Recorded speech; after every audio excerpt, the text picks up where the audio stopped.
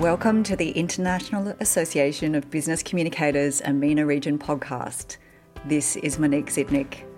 Our next guest is one of those magic makers. They're crafters of words who inspire and make change happen. Simon Lancaster is based in London and became a speechwriter working for Tony Blair's cabinet there in the 1990s.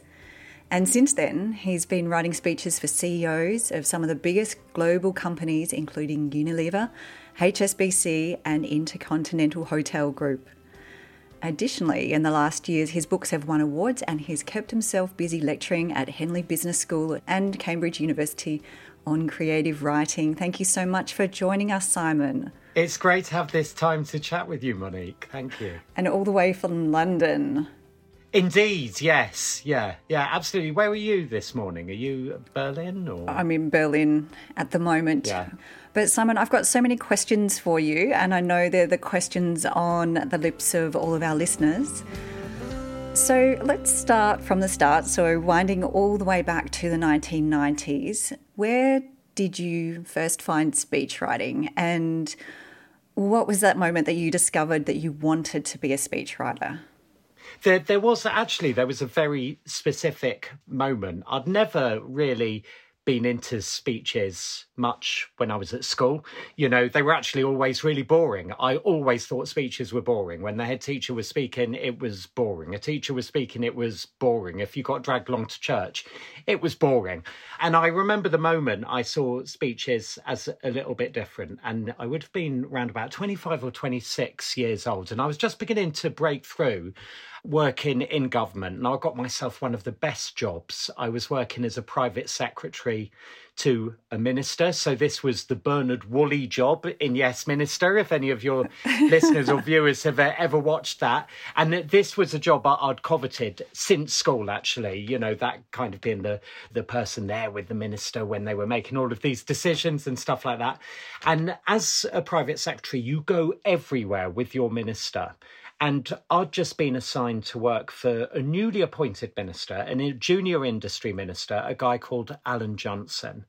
And in that job, as a private secretary, you need to get a speech prepared for the minister. So I'd had this done, and I'd gone through the speech, and I thought, this looks fine. It sounds really intelligent. It's a long list of what the government's doing. And I remember going on the train to the venue. It was to the Trade Unions Congress with Alan Johnson, this junior minister. And I watched him as he sat opposite me on the train, and he went through this speech, and he was like, oh, bloody hell, this is rubbish. Who wrote this junk? And he just tore the whole thing up. And he then just sat there with a pad, and he just scribbled down a few keywords to himself, drew himself a few pictures. There were arrows going around the place, and I was sitting there thinking, oh my God, this is disaster. We've got a new minister. He's making a big speech to an important audience, and he's going to wing it. He's not going to be under the control of the civil service. As that Yes Minister, you know, I could imagine Sir Humphrey punching me when I got back to the department. And I stood at the back of the room and I watched as Alan Johnson delivered this speech to the Trade Unions Congress. And I'll never to this day forget how he began. He began like this. He went, Stalin, Mussolini, Hitler. Three of the most wicked dictators in the history of humanity. And they all did exactly the same thing on their march to power.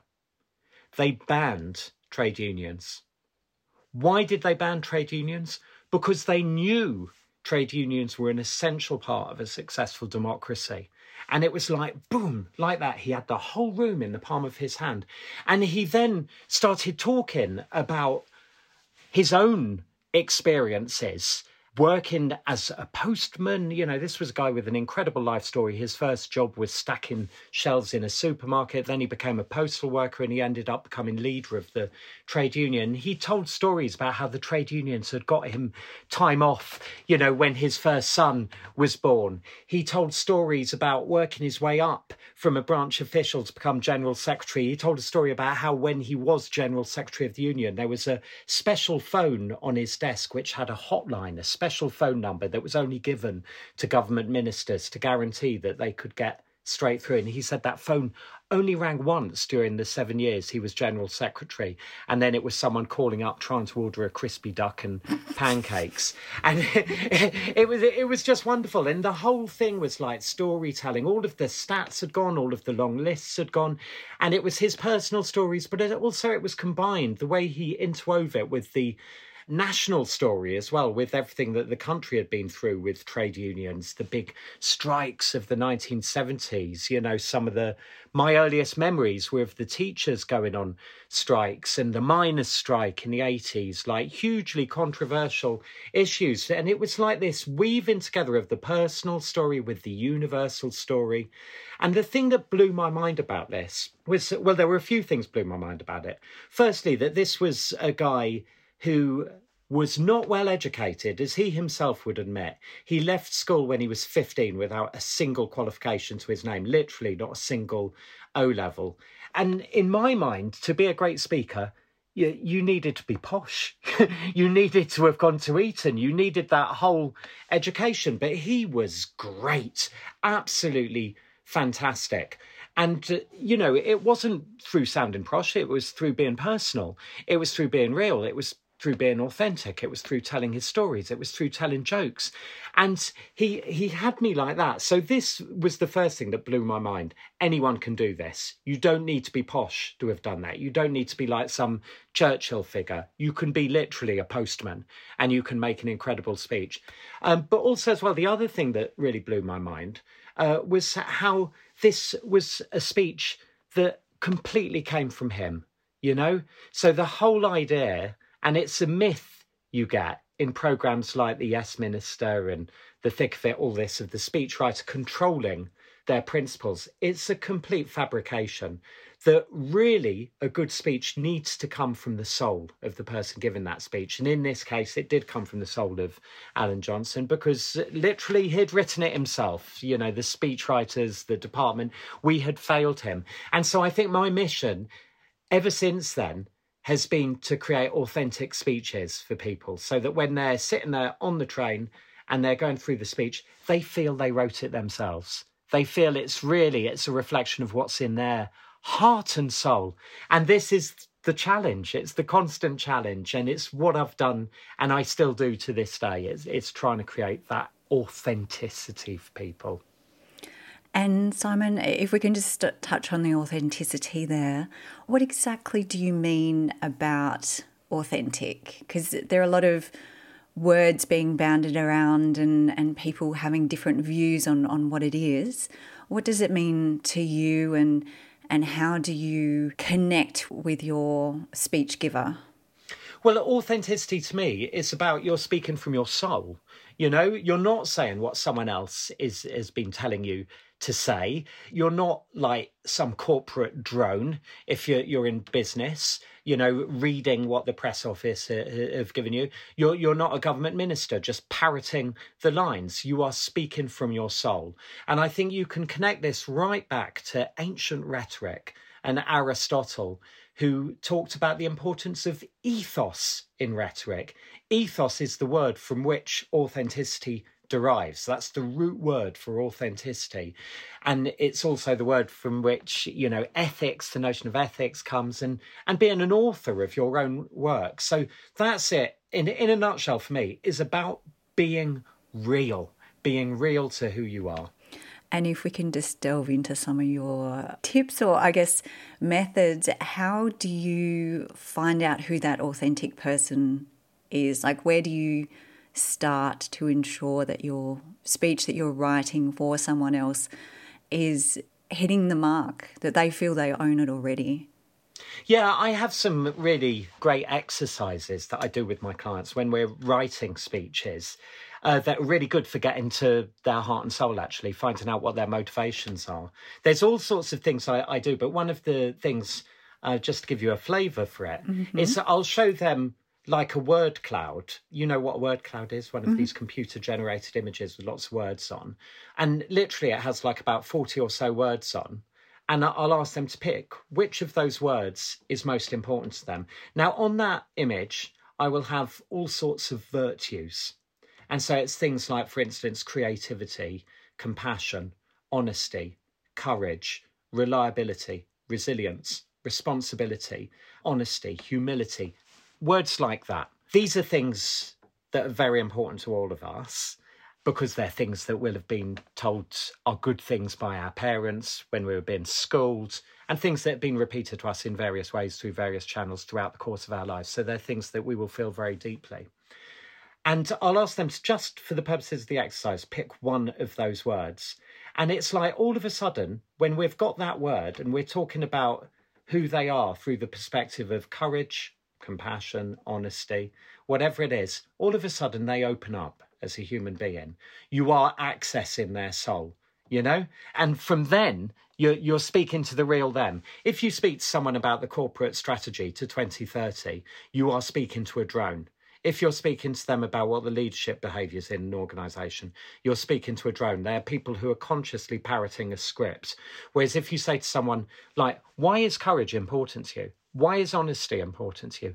When was the moment in your life when you discovered the importance of honesty? You ask someone a question like that, and boom, straight away they're going to take you back to a very, very important moment in their life. That's one exercise that I do with my clients to kind of get to their soul.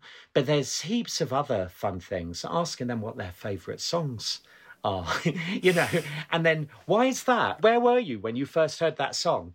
And then they'll transport you straight back to when they were 17. They were just going to university for the first time, or, you know, they'd had some other big first in their life. So for me, it's almost getting away from some of the corporate rubbish, frankly, you know, which no one much is emotionally connected to. It doesn't speak to anyone's soul, the corporate strategy to 2030, you know, not even the people that wrote it or the people that have to deliver it.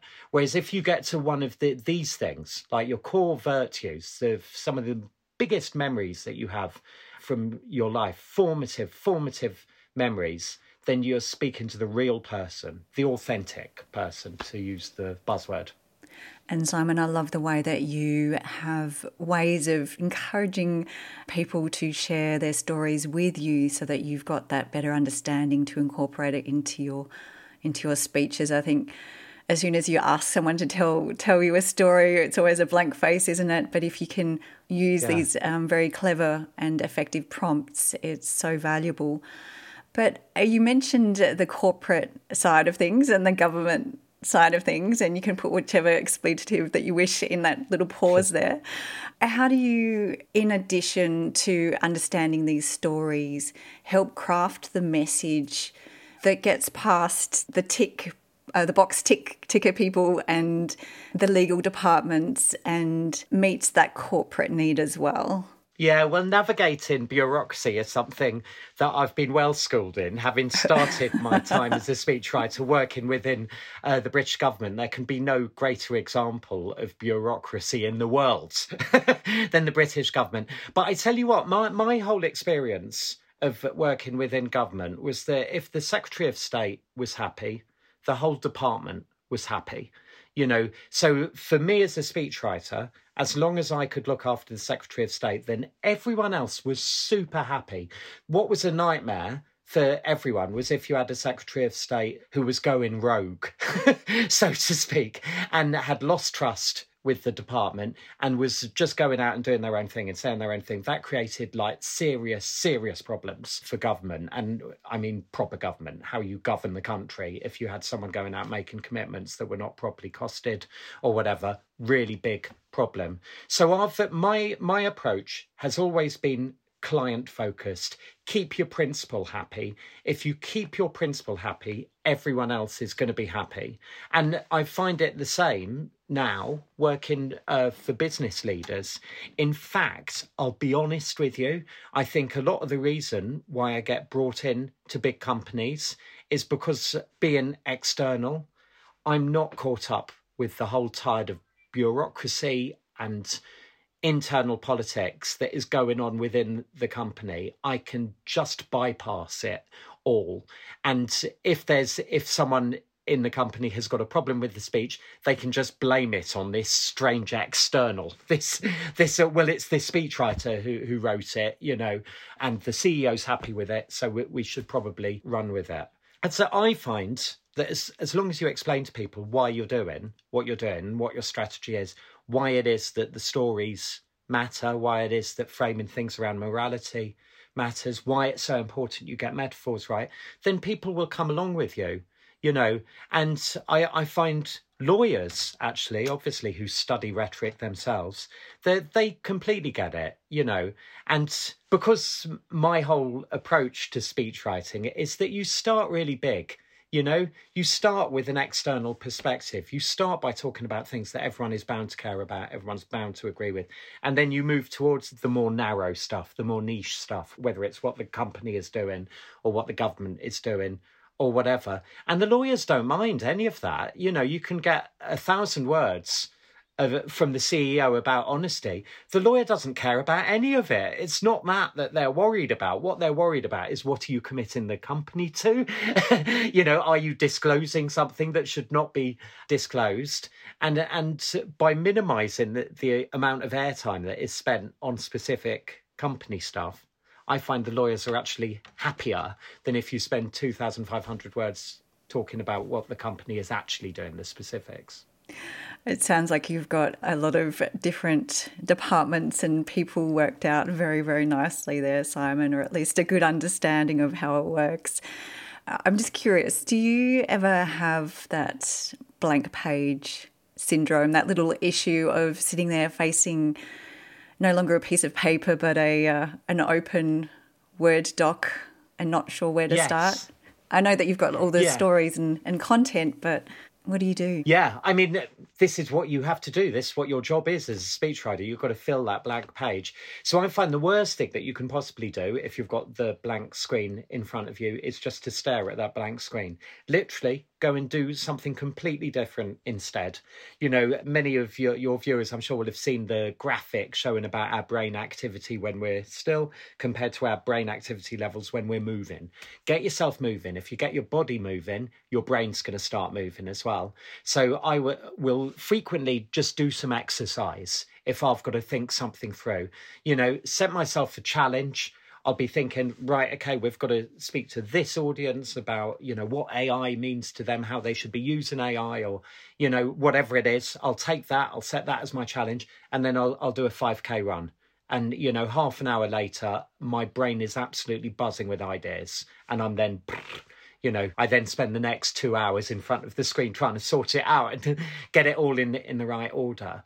But I find, just get moving. Do not stare at the screen, you know, get active. You know, I find the swimming pool is great as well, actually, just going up and down. And you kind of, you know, I almost walk myself through a speech as I'm doing lengths. I find it really meditative as well, running, and I'm glad to hear it's working at the same time, if you know what I mean. But it's interesting because a lot of graphic designers, for example, who I've spoken to about the idea of creativity, have also expressed that need to stop and walk away and let the creative juices flow through either activity or fresh air, a little walk, to achieve the same thing. And that idea of sitting there and forcing yourself to fill the hour and to work faster and faster just goes against the grain and creates more blockage and stress. You need the stimulation, don't you? I don't know whether you're a fan of the Beatles, but I've just watched the wonderful Peter Jackson. The Peter Jackson documentary about those Let It Be sessions, which I find so inspiring, because you see these are four people absolutely at the pinnacle of their career. You know, they have smashed it. In the last year, they've done, like, you know, Sgt. Pepper, the White Album, Hey Jude, and all of that. And they sit around making their new album. And instead of sitting there thinking, oh God, we've got all of this pressure, they're sitting there chewing the fat about, oh, do you watch this programme on telly last night? Do you see that programme about Martin Luther King?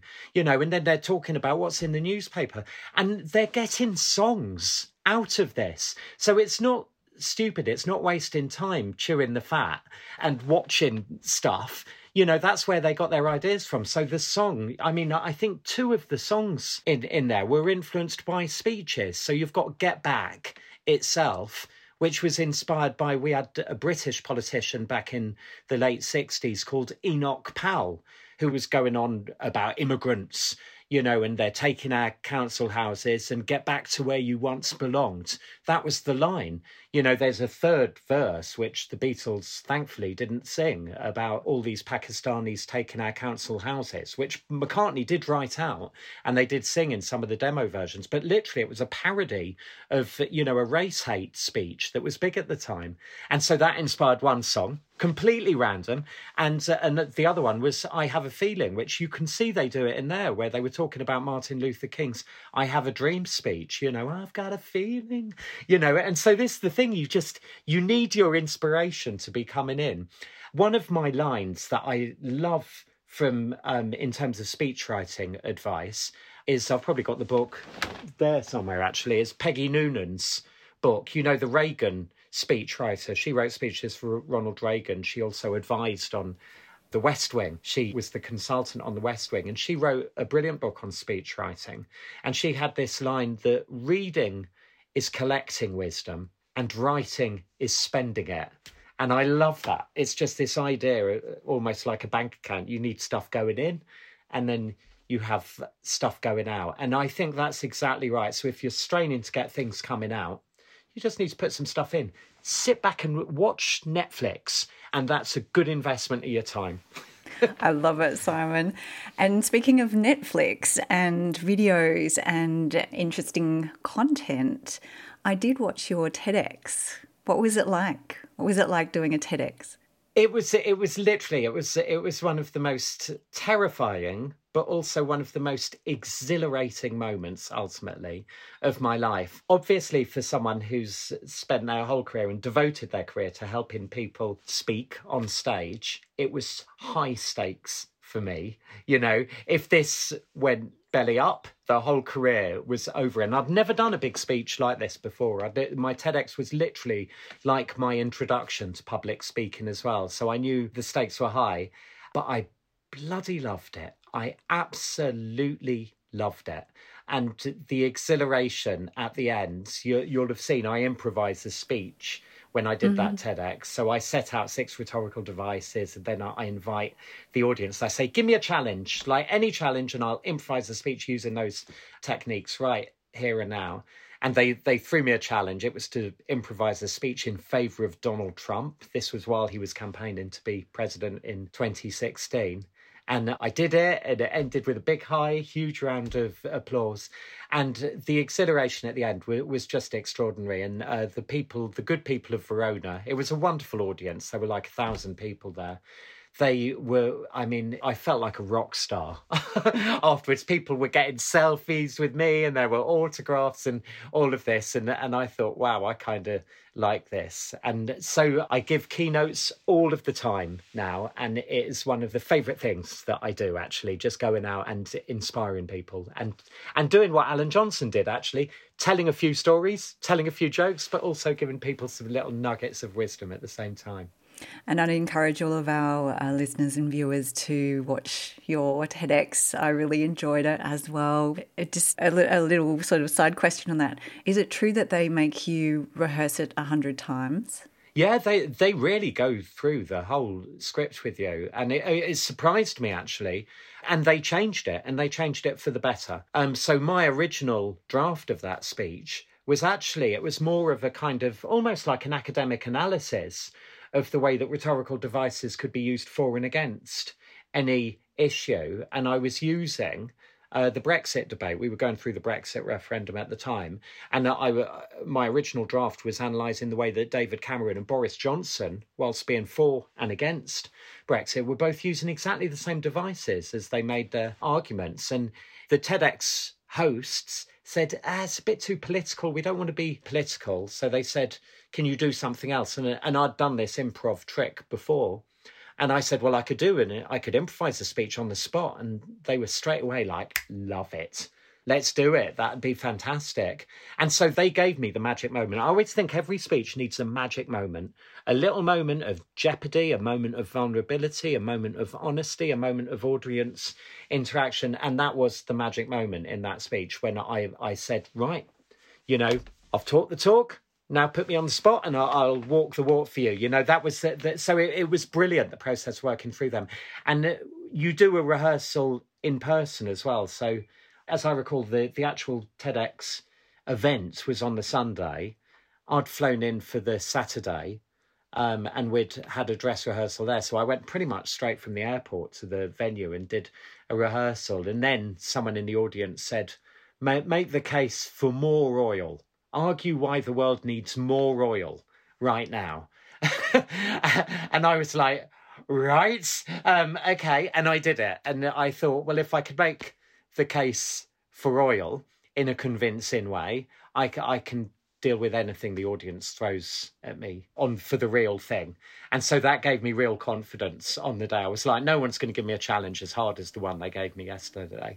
But I've had also, it's funny actually when I do that, because people do throw me the most absurd challenges, and I've had to make the most extraordinary speeches over the years in favour of big bottoms and all sorts of things. I mean, it's hilarious. But if I can just say, I love the irony that it was political in the end anyway, so... Yeah, but it wasn't my fault. It was the audience's fault. Exactly. So what's next for you, Simon? And what are your predictions for the future? Well, I mean, I find the way that communication is changing before our very eyes incredibly exciting. The ease with which any single person on the planet can now connect with a mass audience. You know, I find that very, very exciting and very empowering. I do believe in the democratization of these techniques, which was the message of my TEDx talk. I think everyone should understand rhetoric. I think it should be a core part of the curriculum. In the past, though, even if people understood these devices, they couldn't necessarily get a book published or get on TV, whereas, of course, now anyone with a smartphone can do precisely that. So I find this very, very exciting. And I love like the kind of content that you were getting from real grassroots, you know, from people who are unexpected, people like your Greta Thunberg's, just a schoolgirl who has had enough. You know, I mean, this is how you see real change emerging. So I find all of that stuff very exciting. And also, I think there's such a huge opportunity now for people to stand out against AI, because so many people now are using ChatGPT in a really, really stupid way, if you forgive me saying, you know, in a way that you can see they're using ChatGPT. I can see it on LinkedIn now. Now, when I scroll through LinkedIn, I'm like, come on, that's GPT. It's killer. It's too florid. It's too ornate. You've got mixed metaphors. It's hyperbole. That is the sound of ChatGPT.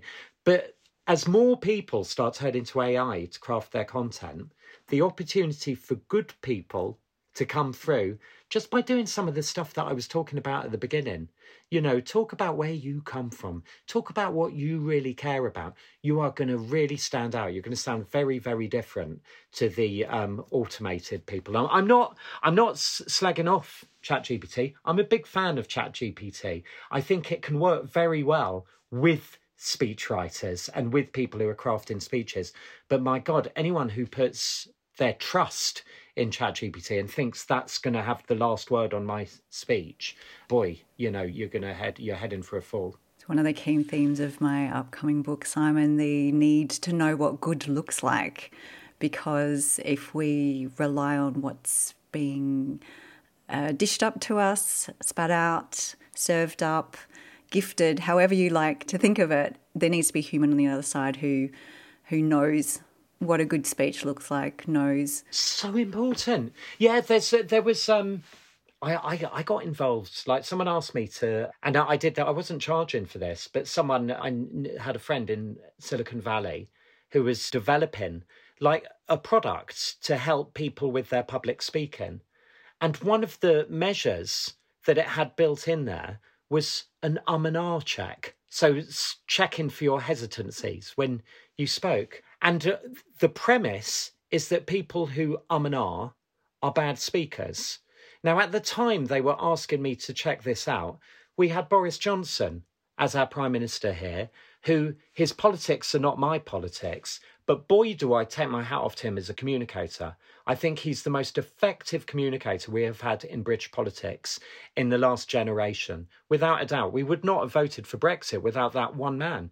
And yet he measurably ums, ahs, stutters, trips over his words, like once every 2 seconds, 30 times a minute. Now, this is someone that this app would have said, you're a bad public speaker. And yet he's probably our most effective public speaker. And so it's just wrong. You know, as long as people are looking at them when they're speaking and thinking, you're for real, you know, you're authentic, whatever it is, that's all that matters. In real conversation, people do hesitate. They do and ah. And there's nothing more frustrating than listening to someone who's taking such care to speak precisely and not to and ah, that they lose any sense of humanity. You know, it's like they've had their soul pulled out from them. So, yeah, you're absolutely right. We need to be very careful and people need to be human. And I guess that's my just next little curious question for you, Simon.